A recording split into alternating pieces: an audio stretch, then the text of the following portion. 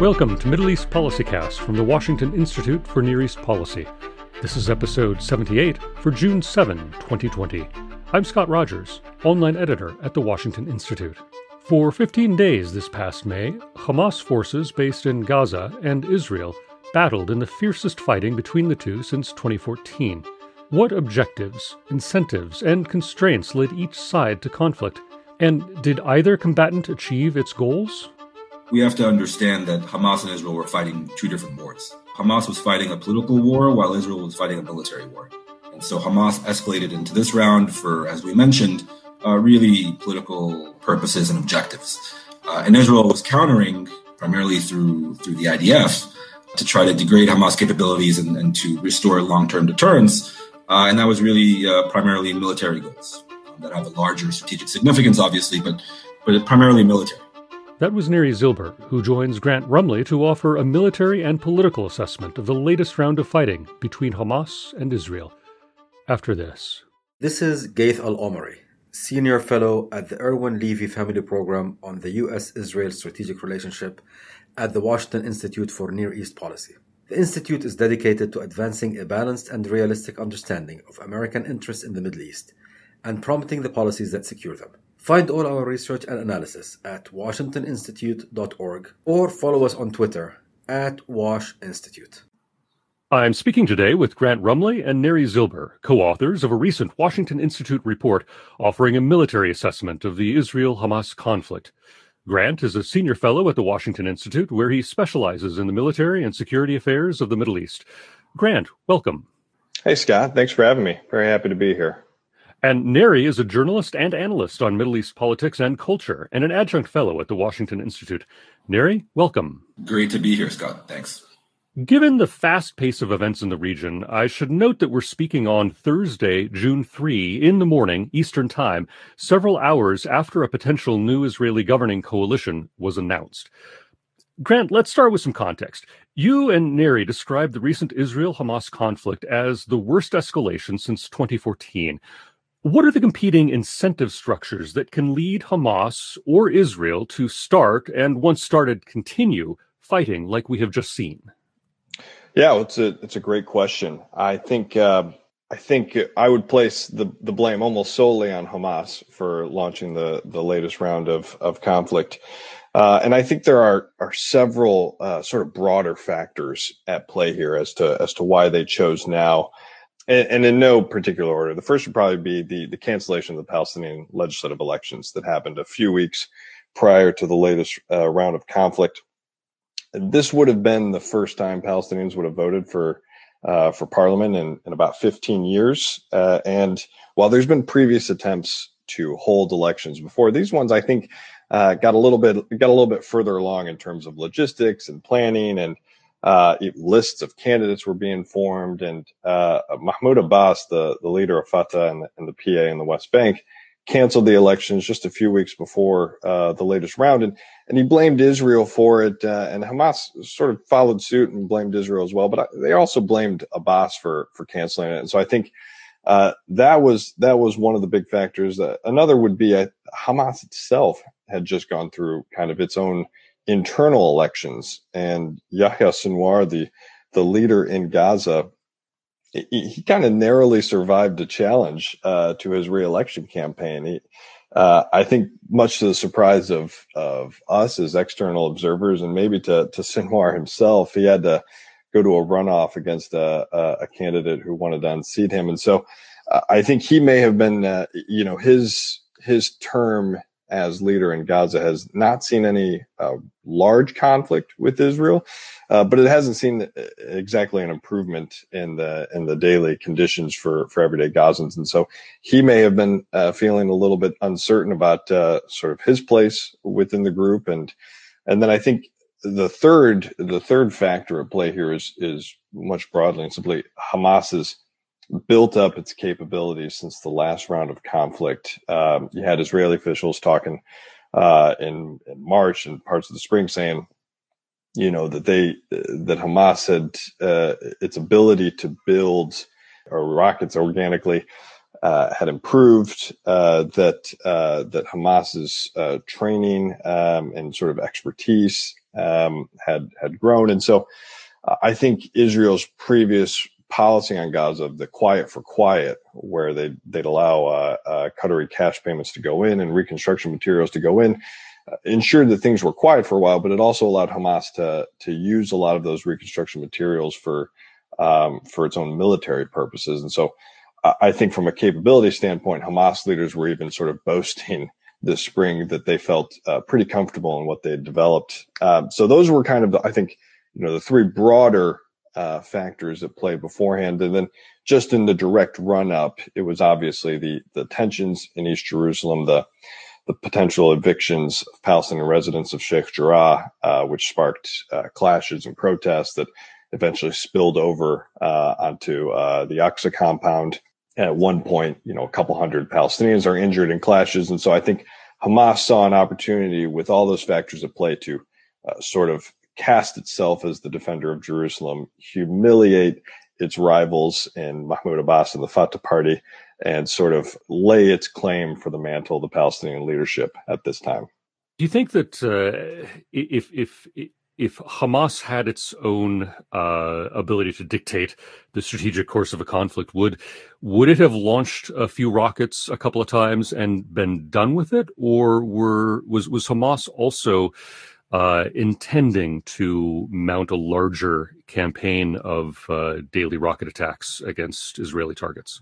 Yeah, I would love to hear Neri's thoughts on that too. I think in the past we have seen one-off rocket attacks into Israel, usually part of sort of a messaging within very clear parameters between Israel and Hamas, where if certain restrictions are imposed, maybe a couple of rockets get launched into Israel, and it sort of sends a message like, "Hey, we're still here," and we obviously disagree with some of these actions.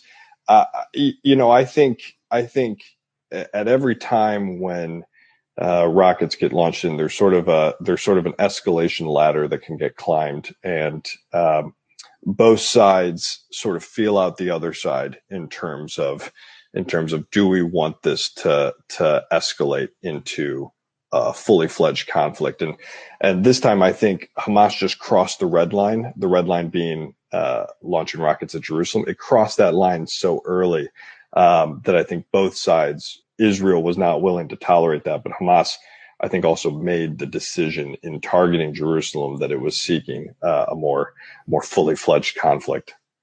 Well, Neri, before we turn to the Israeli calculations, how do you see Hamas's strategic calculations in beginning the conflict? So just to jump off where Grant ended, I think that's absolutely right. I think Hamas is nothing if not very astute observers of Israeli politics. Someone like Yahya Sinwar, who Grant mentioned, the real leader of Hamas in the Gaza Strip. He speaks fluent Hebrew. He was in Israeli prison for over 20 years. He follows and studies the Israeli scene very closely. And I can tell you, as somebody who was in Jerusalem, in the Old City, on the roof, right next to Al-Aqsa and the Western Wall, on that Monday afternoon when rockets were fired on Jerusalem, what preceded it was actually an ultimatum. An ultimatum that wasn't really a real ultimatum. Israel had no ability or intention to fulfill the terms. But they said at 6 p.m. local time, we're going to fire on Jerusalem. So it wasn't like this was an accident or a miscalculation. Hamas knew exactly what they were doing, and they made good. A little after 6 p.m., they fired rockets on Jerusalem, and I think with the full knowledge that it was going to lead to a wider escalation.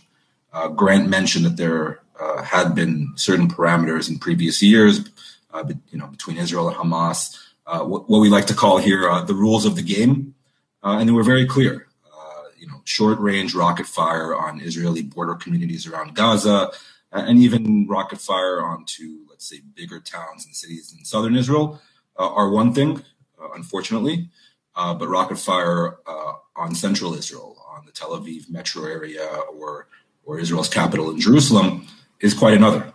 And so I think escalation was inevitable. I think Hamas took it into consideration for precisely the reasons that Grant laid out very well, that there were political calculations on the part of Hamas whether it was internal Palestinian politics vis-a-vis their competition with the Palestinian Authority and Mahmoud Abbas, or this defense, quote unquote, of Palestinian equities in Jerusalem and the Al-Aqsa Mosque. And so they knew what they were doing. They launched this escalation for political reasons, which we can get into in a second. But I wasn't surprised that it devolved into 11 days of open warfare. Well, and then on the receiving end of those attacks, Israel faced renewed rocket attacks against Jerusalem and other more central and northern targets in the midst of an ongoing and a slow-moving political crisis. How did that play into the Israeli strategic response to Hamas's rocket attack? So I'll say it did and it didn't, from my point of view. It did in the sense that Hamas and really any other observer, including myself, understood very well that when rockets were fired on Jerusalem, any Israeli government would have had to respond forcefully. But definitely this Israeli government, this Israeli transition government led by Benjamin Netanyahu at this current moment, would have definitely responded severely. In other words, there was no real wiggle room for Bibi Netanyahu and this government in terms of what the public expected, and really what the strategic context between Israel and Hamas dictated as well. So the rules of the game, this arrangement, these negotiations, really indirect negotiations, but negotiations nonetheless between Israel and Hamas in recent years had been making progress. Grant mentioned the Qatari cash that was going into Gaza every month, tens of millions of dollars, and further reconstruction of Gaza that was being allowed, the opening with a wink and a nod by Israel of an independent border crossing between Gaza and Egypt, where they import essentially whatever they like into the Gaza Strip. All these things had been making progress, and so the clear parameters, these rules of the game, had been violated by Hamas by firing rockets on Jerusalem. And so Israel had to respond and respond forcefully in their minds. And this is really the objective of the campaign from the Israeli point of view that Grant and I touched on in the article, was number one, to degrade those very formidable capabilities that Hamas had built up, that Grant mentioned, and really to hit Hamas hard enough that it would restore long-term deterrence to avoid further rocket fire like we saw on Jerusalem that started this round. Aside from the rocket attacks that were well covered in the Western press, you note that Hamas attempted a broader offensive campaign than just the rockets, including offensive drones, special force attacks and these were largely unsuccessful. Why did these offensive tactics fail on Hamas's part, and what do they tell us about Hamas's capabilities and intentions in future conflicts? Yeah, it's a great question. I think on the Hamas sort of special forces question, we saw a lot of that type of expeditionary warfare in the last round in 2014, where Hamas utilized its sort of network of tunnels into Israel to send commandos to penetrate into Israel proper and conduct attacks on Israeli soldiers, on Israeli civilians, and those were highly, I think, from Hamas's standpoint, they were big symbolic wins. They sort of threatened the quote unquote veneer of Israeli security by being able to send fighters into Israel and conduct these attacks. And for Israel, that was rightfully a bridge too far. And I think post 2014, there was a lot of effort from the Israeli side to not only detect these tunnels, but defeat them as well. And so we didn't see a ton of that featured in this round of conflict, in large part because Israel had made such a concerted effort to make sure it wouldn't happen again. On the drones and sort of the new type of technology, the new capabilities that we saw, the sort of underwater quasi submarine type explosive laden platforms going at Israeli ships or the armed drones. That's a new wrinkle, but it's also one that Israel's addressed in other theaters. Even during this conflict, we saw Israel reported that a drone had come through Jordanian airspace towards Israel. They thought it had been launched from Syria or Iraq by another Iranian-aligned actor. Israel's been sort of dealing with the UAV threat for a while now, and so I think detecting and defeating Hamas's wasn't as big of a challenge per se. But I think a broad reflection that I have here is that this to me was sort of the first time that Hamas looked, in terms of a tradecraft standpoint, as a true Iranian-aligned proxy in a sense. The way in which they went about launching the rockets and using the armed drones and the sort of barrage techniques echoed to me previous Iranian-aligned attacks, like the 2019 Saudi Aramco attack that saw Iranian proxies use a combination of cruise missiles and drones to try to swarm Saudi air defense and hit the facilities there. It's an imperfect comparison, but I do think the way in which they fielded and used their assets echoed a little bit more of the threats that Israel's faced in other theaters in the region before. Neri, do Israeli military and or political leaders share the view that we're seeing something new, not just in degree, but in kind from Hamas's strategic behavior in Gaza? I don't think it took Israel by surprise. And as Grant mentioned, they had been really preparing for those kinds of special forces attacks and cross-border attacks since 2014, which saw a lot of successful cross-border attacks into Israel by Hamas. And it seemed to catch the IDF a bit by surprise back then. So Israel had been preparing for it. I think what really, in terms of the military capabilities of Hamas, what struck Israeli military officials and other outside observers was really the scale and pace and range of the rocket barrages. So really, for the first time, and this isn't just Hamas, it's arguably any Israeli adversary, really since maybe Saddam Hussein in 1991, they made a concerted effort and succeeded in targeting the greater Tel Aviv area. And I can say, as somebody who was on the receiving end of those barrages, thankfully with the Iron Dome defense up above us, it was real. The barrages were coming in. Some did land and did cause some damage and unfortunately some fatalities as well in central Israel. But Hamas was almost calling its own shot. There was one night, I think it was a Saturday night, where the Hamas military spokesman said that between 10 and 12 p.m. at night, they were, quote unquote, lifting the curfew around Tel Aviv. Everyone could go out and it would be fine. There would be no rocket sirens.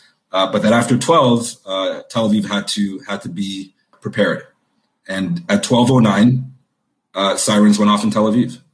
And so that just shows you both the audacity, but really the capability of Hamas that it's been able to develop. And as Grant mentioned, they also kept up a rate of fire has been unseen so far.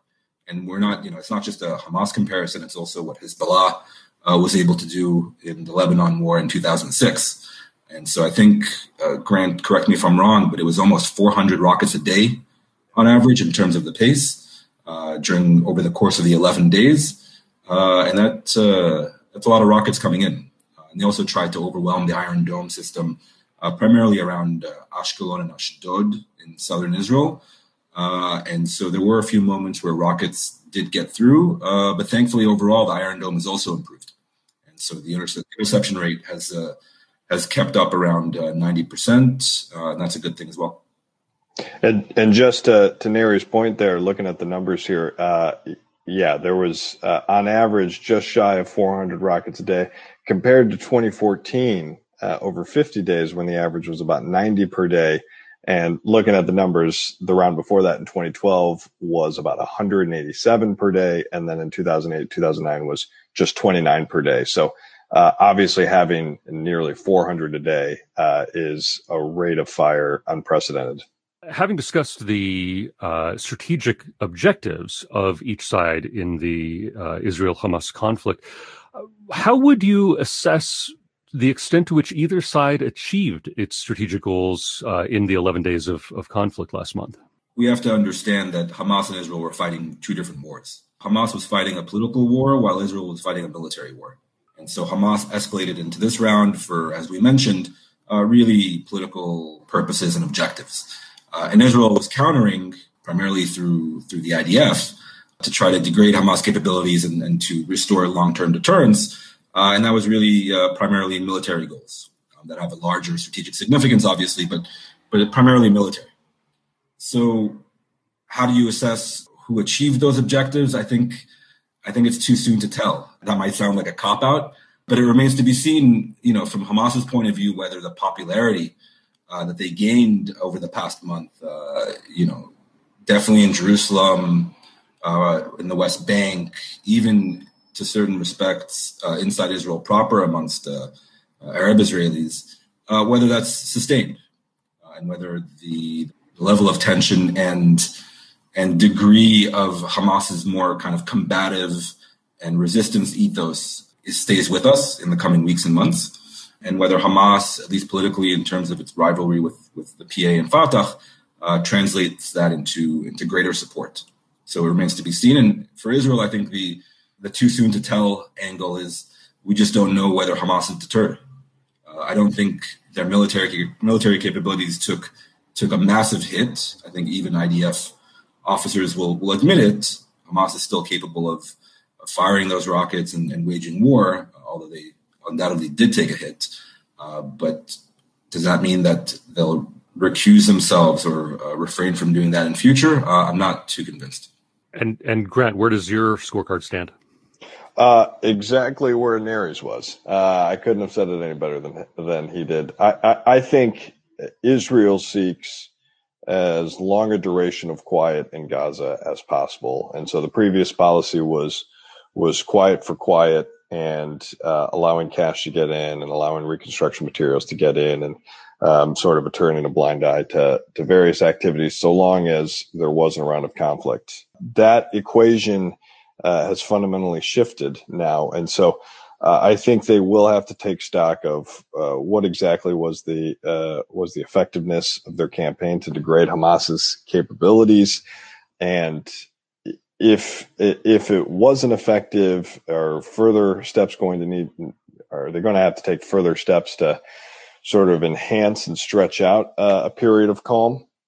I think from Hamas' standpoint, I completely agree with Neri. It's too soon to see if the reasons with which they launched this round of conflict to seek sort of a greater political standing in the Palestinian arena, it's too early to see if that's actually going to pay dividends for them. I think a lot of that will depend on how the PA and Fatah respond to it. I think a lot of it will depend on just what quality of life looks like in Gaza in terms of not only humanitarian aid, but reconstruction materials that go into Gaza. Are there conditions on those materials that go in so that international donors can avoid inadvertently helping Hamas resupply and rearm? If those conditions are in place, then that hampers Gaza's ability to sort of reconstruct and improve the quality of life. They may ultimately end up taking a hit from this in the long run. So I do think it's just too early to see and too early to tell what the overall political repercussions will be for Hamas. But certainly I would say in the near term, I think both sides are able to spin this as a victory in large part exactly to what Neri said, that they were fighting sort of two different conflicts. And let me just quickly add to what Grant said. It's interesting, at least from my point of view, that this round was actually very different than previous rounds, because in previous rounds, Hamas really escalated in order to, for lack of a better term, to improve the conditions inside Gaza itself. So it used to fire rockets, like Grant said, these kind of rules of the game, the signaling and messaging, in order to get Israel's attention and to kind of try to push it forward in terms of the overall talks and arrangement around Gaza and reconstruction and improving access and movement into and out of Gaza. So that was previous rounds. This round, as we mentioned, was very different. It was more political and less, let's say, economic in terms of the conditions inside Gaza. So I'm curious to see whether Hamas might have won the war but lost the battle, so to speak.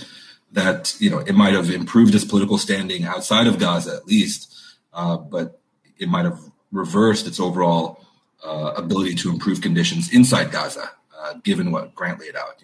More restrictions on material going into Gaza, a more stringent international inspection mechanism, really a shift perhaps in Israeli strategy vis-a-vis Gaza, where they saw the old policy actually not working as well as they had liked. There was no quiet for the quiet, and Hamas was just building up its forces unmolested. So it remains to be seen also where Israel ends up on this side, but that also I think will require a new or stable government on the Israeli end to actually figure out how to move forward with Gaza. Well, and I think I'm hearing from both of you that two areas in which future developments could help determine whether this conflict is repeated anytime soon are the position and the response of Fatah in the West Bank to the recent crisis in Gaza, as well as the state and pace of Gaza's reconstruction and even just broader economic development. So for the benefit of American policymakers and honestly voters, what are, if any, good options that Washington has for American policy to encourage developments in an anti-escalatory direction between Hamas and Gaza and the Israeli government? Yeah, that's the $1 million question right now. I think everyone in DC and certainly at the Institute, we're all thinking a lot about ways in which we can alleviate the suffering of everyday Gazans while avoiding Hamas's rearmament. Unfortunately, I think if forced to choose between the people of Gaza and replenishing its rocket supplies, Hamas is going to choose the rockets. So I think there are sort of several issues we should be thinking through, at least from the policymaking standpoint. One is that, to Neri's point, this was the first time that Hamas launched a conflict not based on a sort of palpable ask, not based on sort of a seeking alleviation of the conditions in Gaza. This was a political move. This was a political calculation at the expense of the rival Fatah party and the Palestinian Authority in the West Bank. And so Rob Zadloff at the Institute has written that future aid to Gaza should also be tied with aid to the Palestinian Authority. And I think that's a really good idea. The Palestinian Authority has a ton of warts, and Mahmoud Abbas has a number of cons to his pros list. But ultimately, what we in the U.S. and I think our partners around the world want is for his school of thought to endure after his reign. And his school of thought is pro-security coordination with the Israelis. It's generally pro-diplomacy, and it's most importantly it's nonviolent, or largely nonviolent, in sharp contrast to what Hamas's position is. And so I think we need to make a concerted effort to at least try to support that school of thought, to sort of rehabilitate the Palestinian Authority, and rehabilitate in a way where there's also asks and reforms. They've certainly clamped down on civil society and freedoms of expression in the West Bank in recent years. And so I think there are a number of steps we can do where we can try to empower or at least support Abbas's school of thought, if not sort of Abbas and his cronies directly, at least his school of thought, hopefully at the expense of Hamas. Because the only broader thing I would say here is that Abbas's legacy is one of an increasing divide between the senior Palestinian leadership in the West Bank and the everyday Palestinian people writ large in the West Bank. And so I think what we should be thinking about are ways in which to make sure that that we can support the sort of pro-negotiations, pro-diplomacy, pro-nonviolent movement in the West Bank at the expense of Hamas, and one that also is accountable to the Palestinian people, or at least more in touch and thus more sustainable. It leaves less of a window for Hamas to exploit it and try to advance its view of Palestinian nationalism. Yeah, I'll just add, I think that was really well put by Grant. I'm in complete agreement. I think the policy approach by the U.S. and by the way, I think by Israel as well. I think after this round, there's a growing awareness, at least amongst senior Israeli officials and security officers, that its prior Palestinian policy writ large was not delivering either calm or quiet or stability, primarily vis-a-vis Gaza, but not only, and that something needs to change.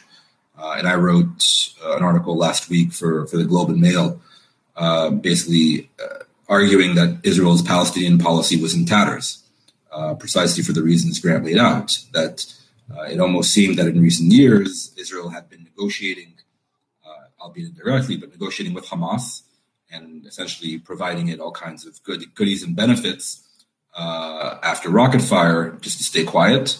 While on the other hand, you had the PA in the West Bank led by Mahmoud Abbas, who were quiet, who were upholding security coordination and overall general stability on the West Bank.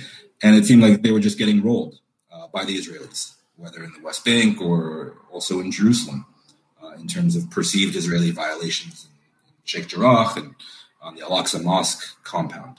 And so I think that equation needs to change. And you have to show tangible benefits for the security coordination and the more peaceful approach touted by Abbas, to his credit. And vis-a-vis Gaza and Hamas, while again it's a tricky issue because you don't want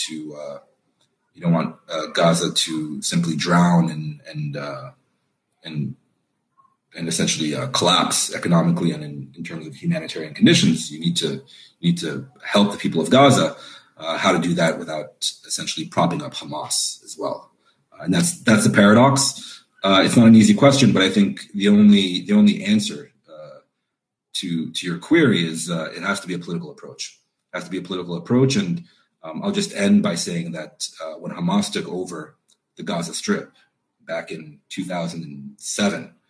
And it kicked out the PA and Fatah forces from the Gaza Strip, there was an idea, primarily amongst certain voices in the international community, that, okay, they may have lost Gaza, but you have to tout a West Bank first model.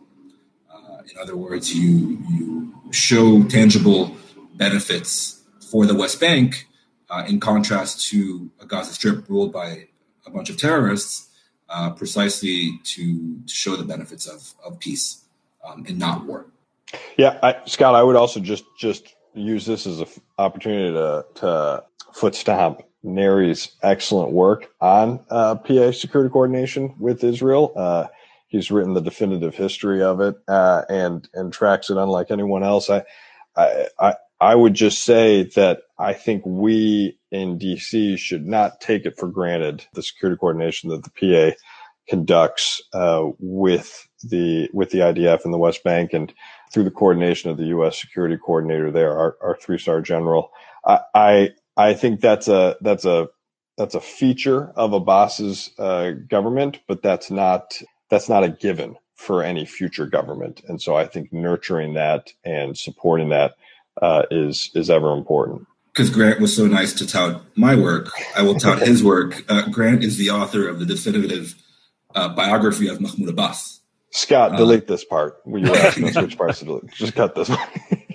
I refuse to discourage cross promotion of your work and scholarship, but with that, I think this may be a good point to draw a line in this conversation and put a pin down, because this is clearly a topic and a set of issues that we are going to need to keep a close eye on and revisit. I know you will in your work, and I hope that we will have you back on Middle East PolicyCast before too long. We've been speaking today with Grant Rumley, Senior Fellow at the Washington Institute, and Neri Zilber, Israel-based Adjunct Fellow at the Institute. You can follow Grant on Twitter at RumleyGM. That's RUMLEYGM. You can follow Neri at NERIZILBER. Grant, Neri, thank you both for joining us today. Thanks so much for having us, Scott. Great to be with you. Thank you, Scott. For more research and analysis on the Middle East, find us online at washingtoninstitute.org. Follow us on Twitter at WashInstitute, and subscribe to us on YouTube at Washington Institute for events and video explainers. Please like and rate this podcast on iTunes or wherever you listen to it to help others find Middle East PolicyCast.